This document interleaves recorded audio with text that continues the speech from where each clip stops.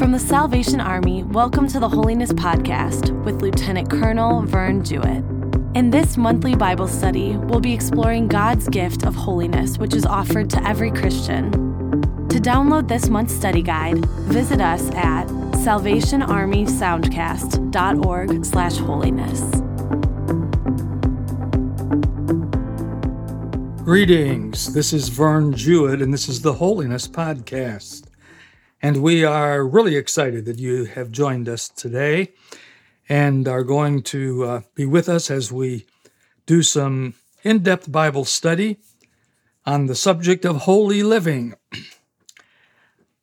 The text we've chosen today is from the New Testament, and the title of our study is going to be Holiness in Word and Deed. Now, holiness, if anything, is a matter of everyday practical living, and we've talked about that so many times. But this will be a perfect example to allow us to think about how we live our lives set apart for Jesus every day that God gives us to live. Now, before we go to the passage, which will be in Acts, the 3rd chapter, so I invite you to turn to that part of the Bible, Acts chapter 3. I would just say a word of introduction. We're going to be looking at the early church. In fact, we're going to be looking at the very first incident recorded in the history of the early church as it is presented in the book of Acts. But to precede that, I would like to remind us that the greatest example of ministry in word and deed, which is what I like to call holistic ministry, is the life and work of our Lord Jesus Christ. In Him, when He was alive on earth, word and deed didn't fall apart. He had it together. His lifestyle and His message illumined each other. I would just say something self-evident. Jesus didn't announce office hours when He would be available to discuss the grace of God or spiritual things. Rather, by consorting with sinners and everyday neighbors, He became the grace of God to those He met. Holiness in word and deed. Now, if you've turned to Acts chapter 3, we're going to begin by reading the first 10 verses. This is a very familiar story and a very exciting story. I'm reading from the New International Version, Acts chapter 3, beginning with verse 1. One day, Peter and John were going up to the temple at the time of prayer, at 3 p.m. Now a man crippled from birth was being carried to the temple gate called Beautiful, where he was put every day to beg from those going into the temple courts. When he saw Peter and John about to enter, he asked them for money. Peter looked straight at him, as did John. Then Peter said, "Look at us." So the man gave them his attention, expecting to get something from them. Then Peter said, "Silver or gold I do not have, but what I have I give you. In the name of Jesus Christ of Nazareth, walk." Taking him by the right hand, he helped him up, and instantly the man's feet and ankles became strong. He jumped to his feet and began to walk.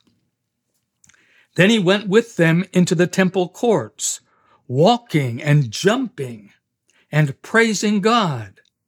When all the people saw him walking and praising God, they recognized him as the same man who used to sit begging at the temple gate called Beautiful.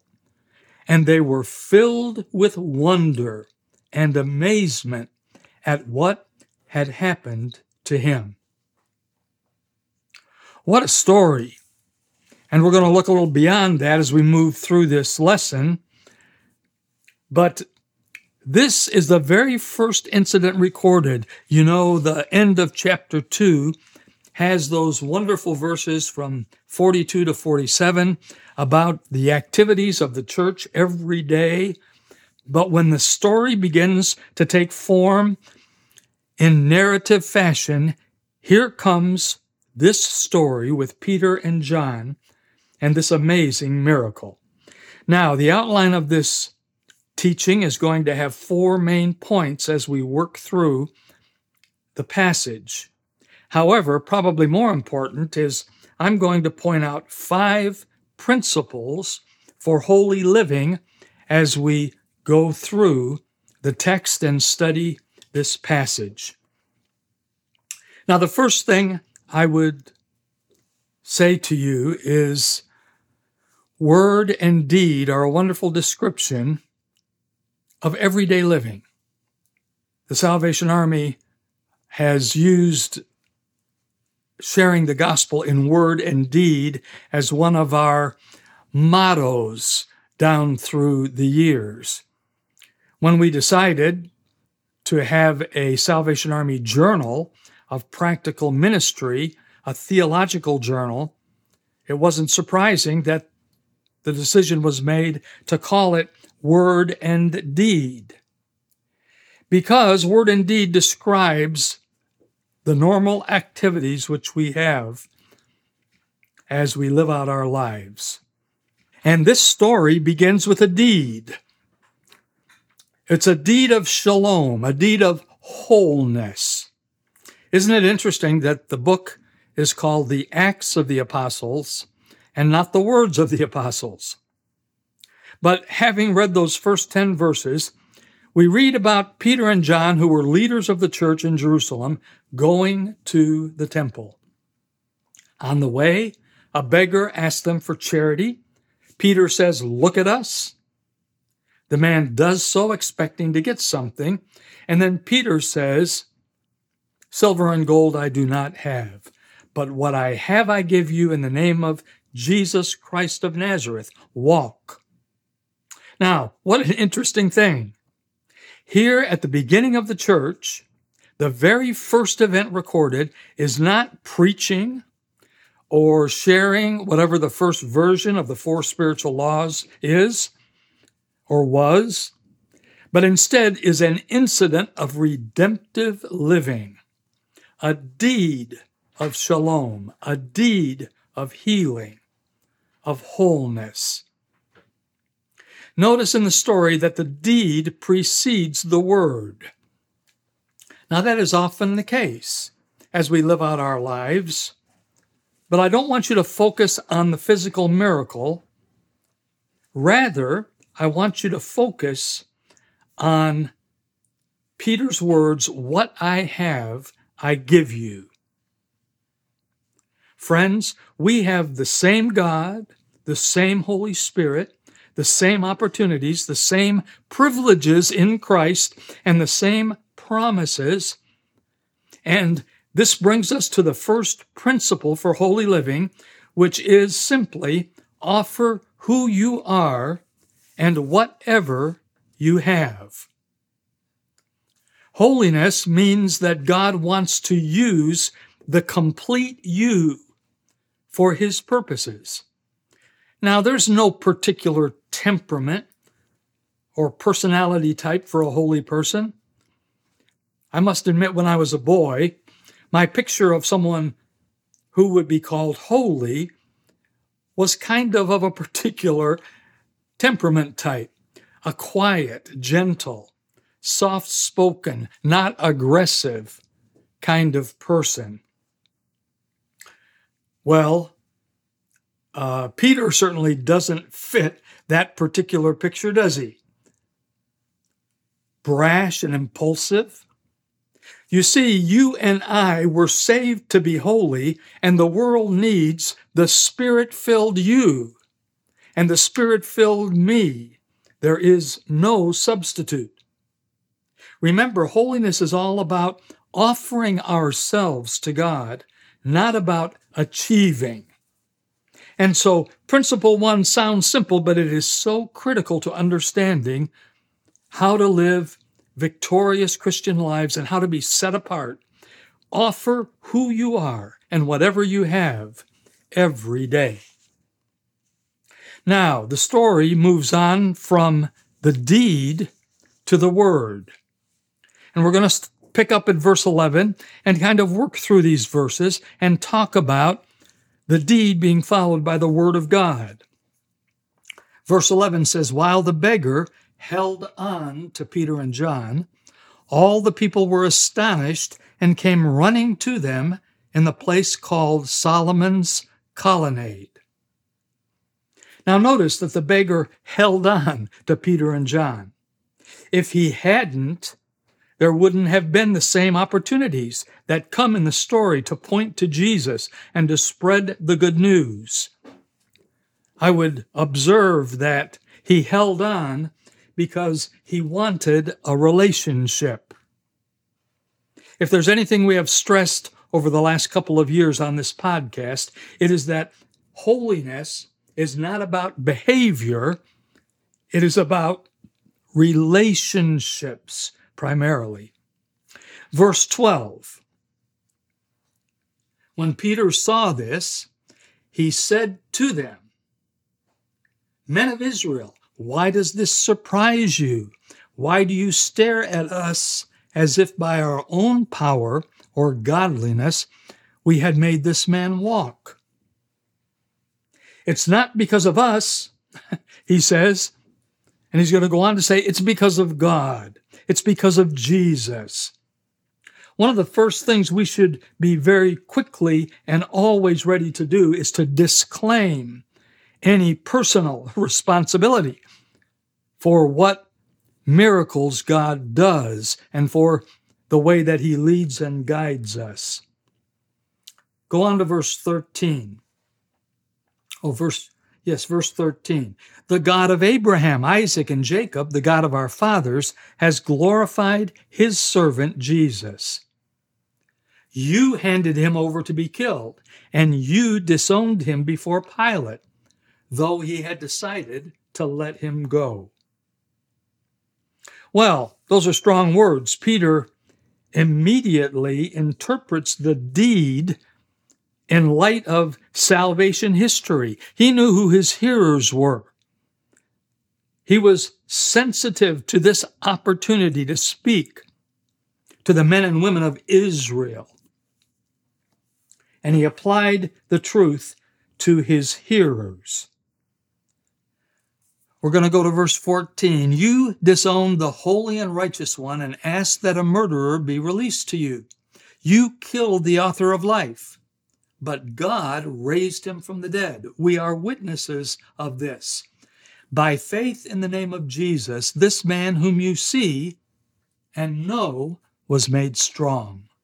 It is in Jesus' name and the faith that comes through him that has given this complete healing to him, as you all can see. It's Jesus' name and faith that brought about the healing. This is an example of a principle well established in the New Testament. Principle number 2 is that whoever listens to you listens to God. You see, living a holy life keeps you and me from living in isolation because we are aware that our call is to serve others and to take the gospel to the world. Now, maybe you are tempted to think, that's putting a lot on me. I'm just an ordinary person. Well, you know, there is no ordinary Christian, because ordinary becomes earth-shaking in the life of a spirit-filled Christian. Jesus' words come to mind when we think about this principle. In Luke 10:16, after he had sent out the 72, part of his teaching to them when they came back was, he who listens to you listens to me. And that's an echo of the Old Testament call to the people of Israel. Ezekiel 3:7 says, "But the house of Israel is not willing to listen to you because they are not willing to listen to me." Here is the imperative of the gospel. Here is our calling, the purpose of our lives. Whoever listens to us will listen to God because of the presence of God's Holy Spirit. I love that old song. You probably know it. I love to tell the story. 'Twill be my theme in glory, to tell the old, old story of Jesus and his love. Now that brings us to principle number 3. I have to tell you that this principle was brought to my attention in a wonderful book on evangelism by a man named Walter Bleeker. And he said this: everyone you meet is either a Christian or a pre-Christian. Now I want you to think about that. Everyone you meet is either a Christian or a pre-Christian.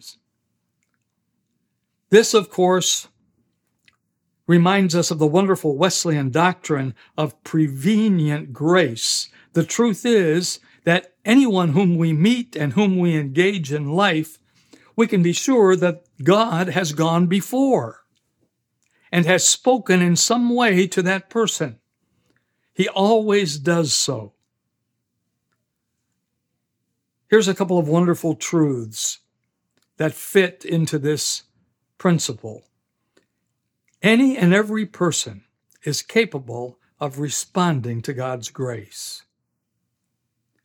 Maybe there are people we would not think of as a pre-Christian because of our own judgment of who they are, of their lives, their behavior. But dear friends, there are no hopeless cases. There are no lost causes. There are no people for whom Jesus did not die and whom Jesus does not desire to come into their lives and to bring them into a saving knowledge through him and into a right relationship with God. Another truth that comes into play when we talk about everyone we meeting being either a Christian or a pre-Christian is that no matter how much of a shipwreck you have made of your life, God has a perfect plan for you or for that person from this moment on. Do you see obstacles that seem to be overwhelming? Well, do you remember Saul of Tarsus, who became the Apostle Paul, the fire-breathing, murderous persecutor of the Jews? Friends, there are probably stories among you who are listening that are modern-day miracles that equal the deliverance of this man Saul, or of this man in Acts 3 crippled from birth. Your life and my life is a mission. No one comes into our life without God having a reason for giving us life. Holiness is everyday, moment by moment living as you and I are led by the Holy Spirit. This is why I find this particular study so helpful. Our lives are made up by words and deeds, and the most simple act or word can lead to a spiritual miracle, to a cataclysmic intervention by God, which is always a breath away from any person you meet. Dear friend, you are prominent to someone. You are important to someone. Use your prominence redemptively. That's holiness.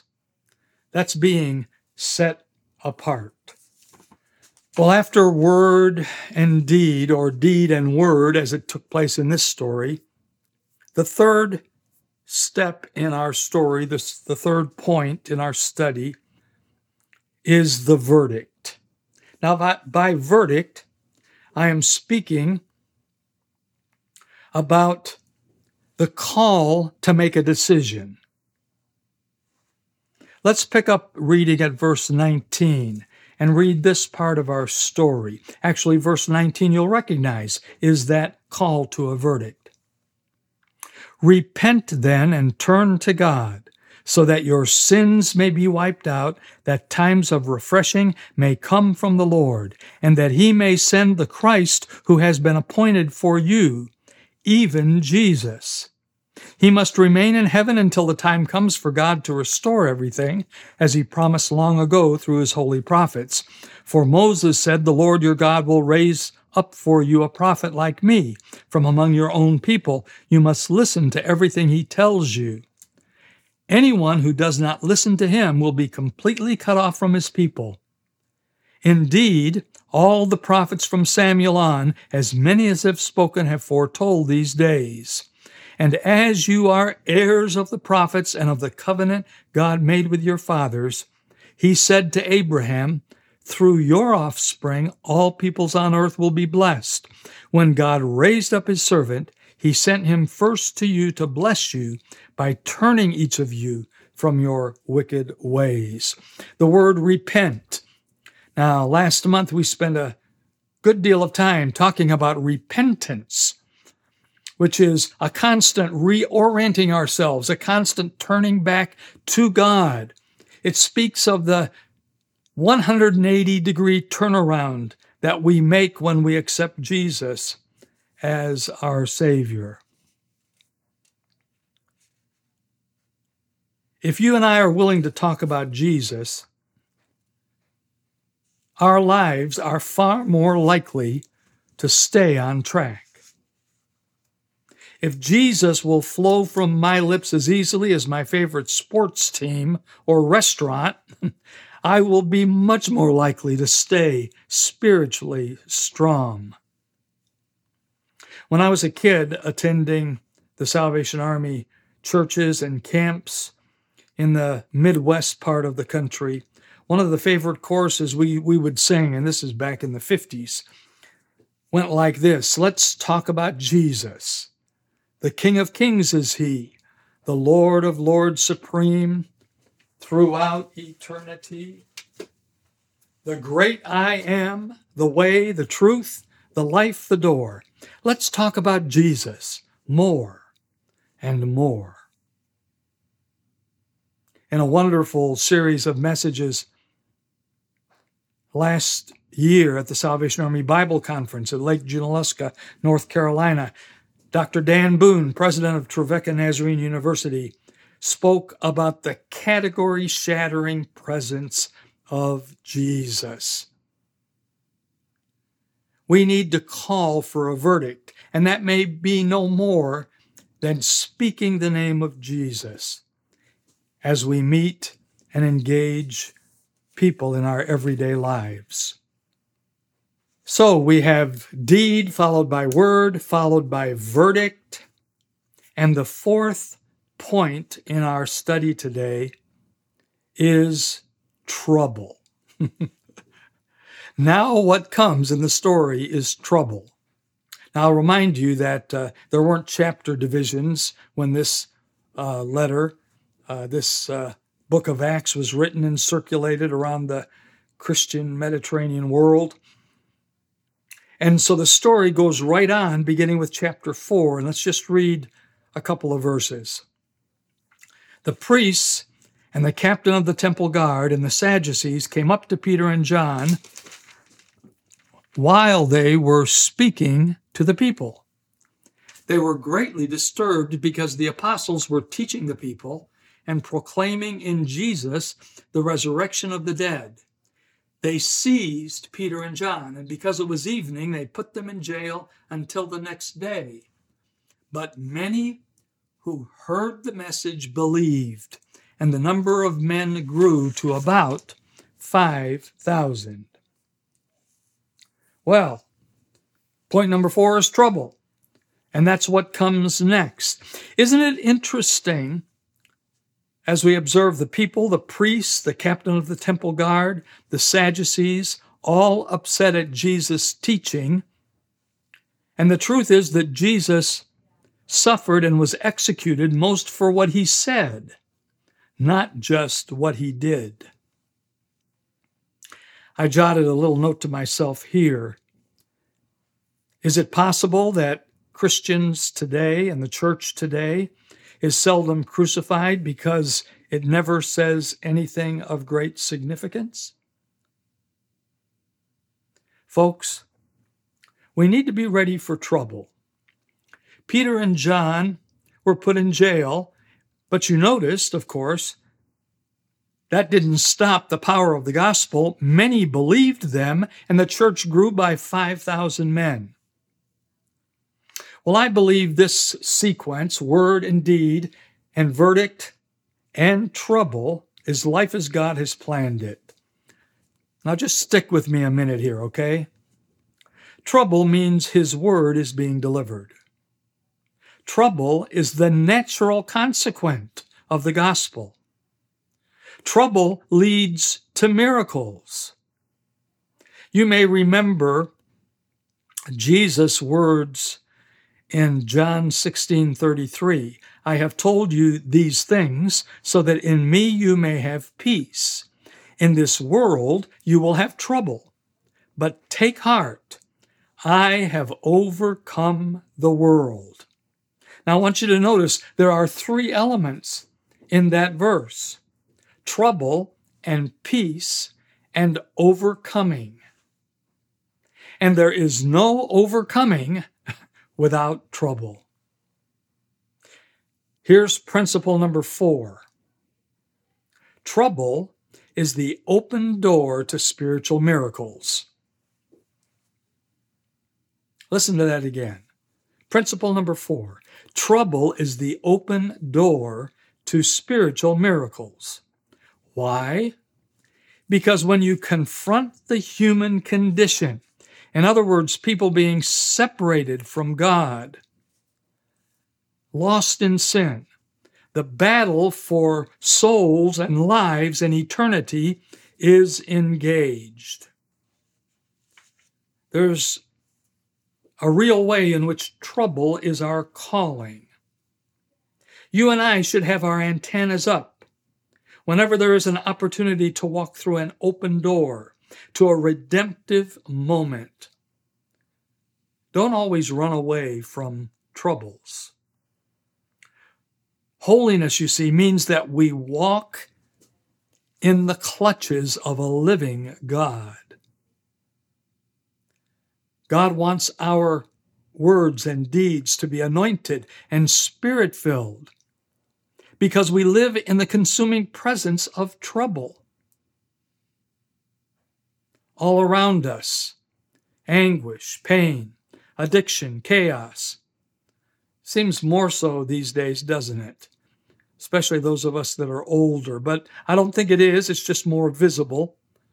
Life-threatening moments in the lives of broken people who are loved by God. The people who come to you, the people whom you encounter, may be spiritually healthy or may be barely hanging on to life, gasping for spiritual breath. Of course, we don't know that simply by being in their presence. Friends, I believe in cataclysmic interventions by God, because if you are not in the clutches of God, you are in the clutches of sin. That brings us to principle number 5. I should say that this is all about our growing and maturing. We can't grow without change that makes us more like Jesus. We can't grow without change that restores God's image in us. Principle 5 is that nothing grows in the comfort zone. What is the comfort zone? The comfort zone is you and I failing to live consciously in the power of the Holy Spirit. It's you and I failing to allow the Holy Spirit to walk with, guide, convict, protect, and use us. It's our failing to be set apart for Him. I don't think any verse presents it better than Galatians 2:20. Not I, but Christ lives in me. He's here. He wants to change the world. He wants to do that through you and through me. Now, I'd like to make two concluding observations. This whole idea of life as word and deed has captivated me. I think it sums up everything that we are. Our days are filled with doing and speaking. And here are the two observations. Deed without word is not being set apart for Jesus. When we are silent or hesitant to speak up for Jesus or for the gospel, something else in this hyper-stimulating world is going to fill the gap. Superstitious, sinful influences will quickly step in and make their bids. Now, some would say innocently, well, proclamation is unnecessary, just do good. Word is not important. Or they would say, deeds are sufficient to carry on an authentic presentation of the gospel. But I would respond, not so. The Bible says that our righteousness, no matter how good it is as filthy rags. None of us are good enough to suggest that our lives are enough. You see, people need the Lord, and we need to speak His name. Romans 10:14 comes to mind. How then can they call on the one they have not believed in? And how can they believe in the one of whom they have not heard? And how can they hear without someone preaching to them? People must be called to faith in Christ. As we do the Lord's work in our daily living, we must share the good news of Jesus Christ. Deed without word is not being set apart for Jesus. Peter finishes this story actually in the 12th verse of chapter 4 when he says, "Salvation is found in no one else, for there is only one name under heaven given among men whereby we must be saved." And here's the second observation. Word without deed is not being like Jesus.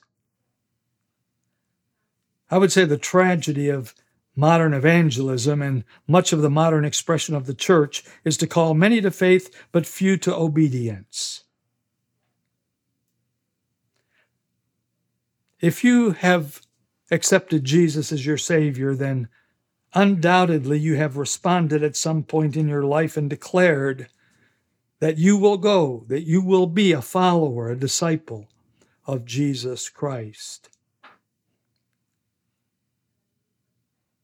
But our deeds must accompany our words. We must be obedient.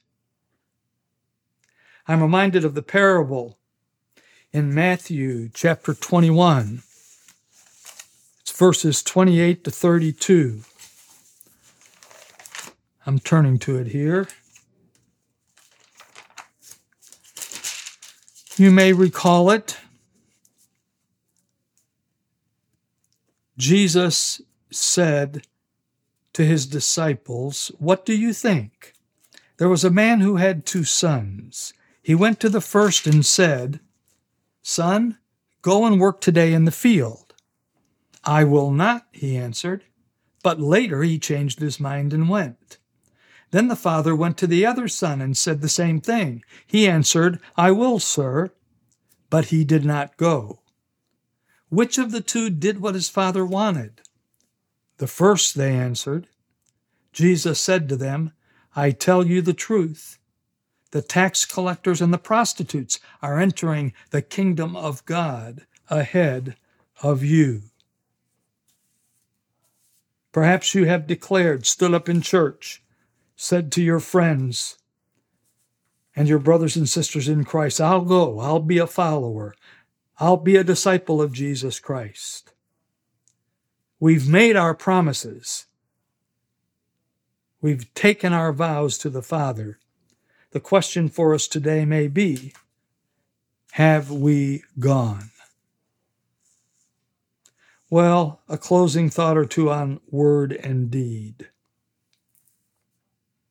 The Colossians 3:17 has Paul saying to that church, and whatever you do, whether in word or deed, do it all in the name of the Lord Jesus, giving thanks to God the Father through him.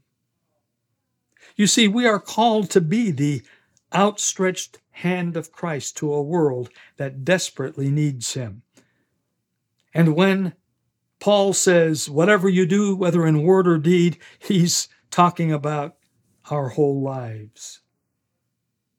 The wonderful John Perkins said, if we are unable to connect our words to our deeds, then we have in fact not yet presented the gospel to society.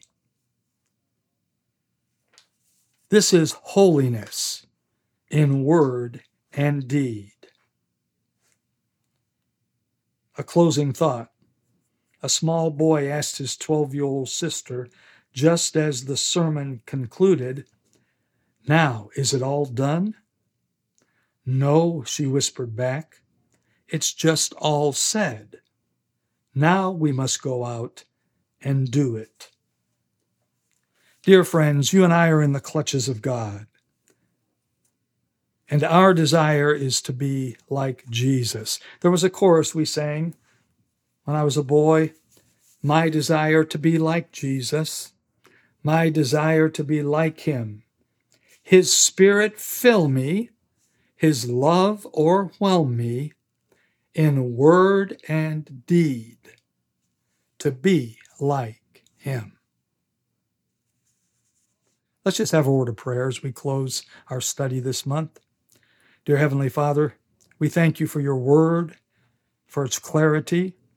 We thank you for that message that we have focused upon today, and our prayer is that you will help us in word and deed to be faithful disciples and to be willing to share every moment, every day of our lives, the gospel by our actions and by our words. In Jesus' name we pray. Amen. Well, it's been great to be in the book of Acts and to have this story, and it's been great to have you with us today. We invite you to come back next month and join us on the Holiness Podcast. This is Vern Jewett signing off for this month, and we'll see you the next time. God bless you. Thanks so much for listening, and we'd love to hear from you. Share your thoughts, questions, or prayer requests. Visit us at salvationarmysoundcast.org/holiness. And if you're enjoying this Bible study, share it with a friend. They can subscribe wherever they get their podcasts.